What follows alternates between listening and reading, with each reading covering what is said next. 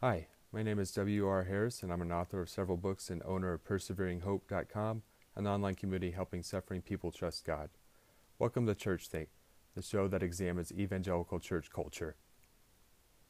For the first decade of my Christian life, I thought the gospel was this: man's sin separates him from God, but Jesus came to earth, lived a perfect life, died for our sins, and resurrected, so that anyone who trusts in him will have eternal life.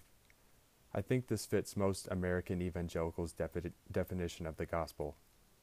This definition isn't wrong, it's just incomplete. The gospel is a cosmic plan of redemption for all things, not just people. As most evangelicals know, God is going to make a new heavens and a new earth where everything will be made right. Yes, Christians' relationship with God will be made right, but so will our relationship with others, and nature will be made right too, sin will not be present, death will cease to be a word, and disease will no longer cause any affliction. God's kingdom is a restoration of all things. As a result of this incomplete gospel, we focus most of our attention on evangelizing individual lost souls. The social justice part sometimes falls to the wayside. If we do focus on social justice, it's usually to show people kindness so they will see how nice Christians are and want to become one. I once attended a church that preached this. Of course, since humans are made in God's image and we are immortal, it's most important that we focus on people joining the kingdom.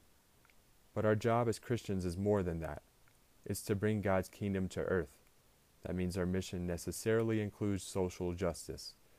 That is, things like education, stopping sex trafficking, restoring relationships, alleviating poverty, curing disease, nourishing the natural environment, creating great art, and so many others.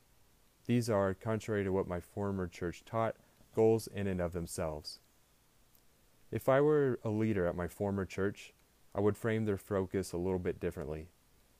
Instead of making service and social justice work only a means to get to evangelism, emphasize that we bring the kingdom through all social justice work, that it is indeed an end in itself, and evangelism is included in that.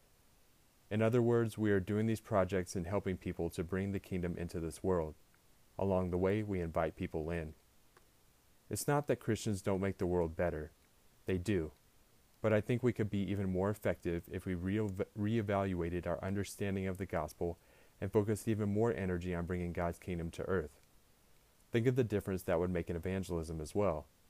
If we worked harder to bring God's kingdom to earth, how much more would unbelievers be open to hearing about Christ's offer for a part in his great kingdom? This also reframes the way we present the gospel. Formerly, we would focus on how that one person could get to heaven. Now, we tell them of this great kingdom of our God, and that Jesus' death and resurrection makes a way for those who trust in him to become part of that kingdom. The second way of presenting the gospel still contains the point of the first, but it paints the gospel in a grander, more majestic color that it deserves.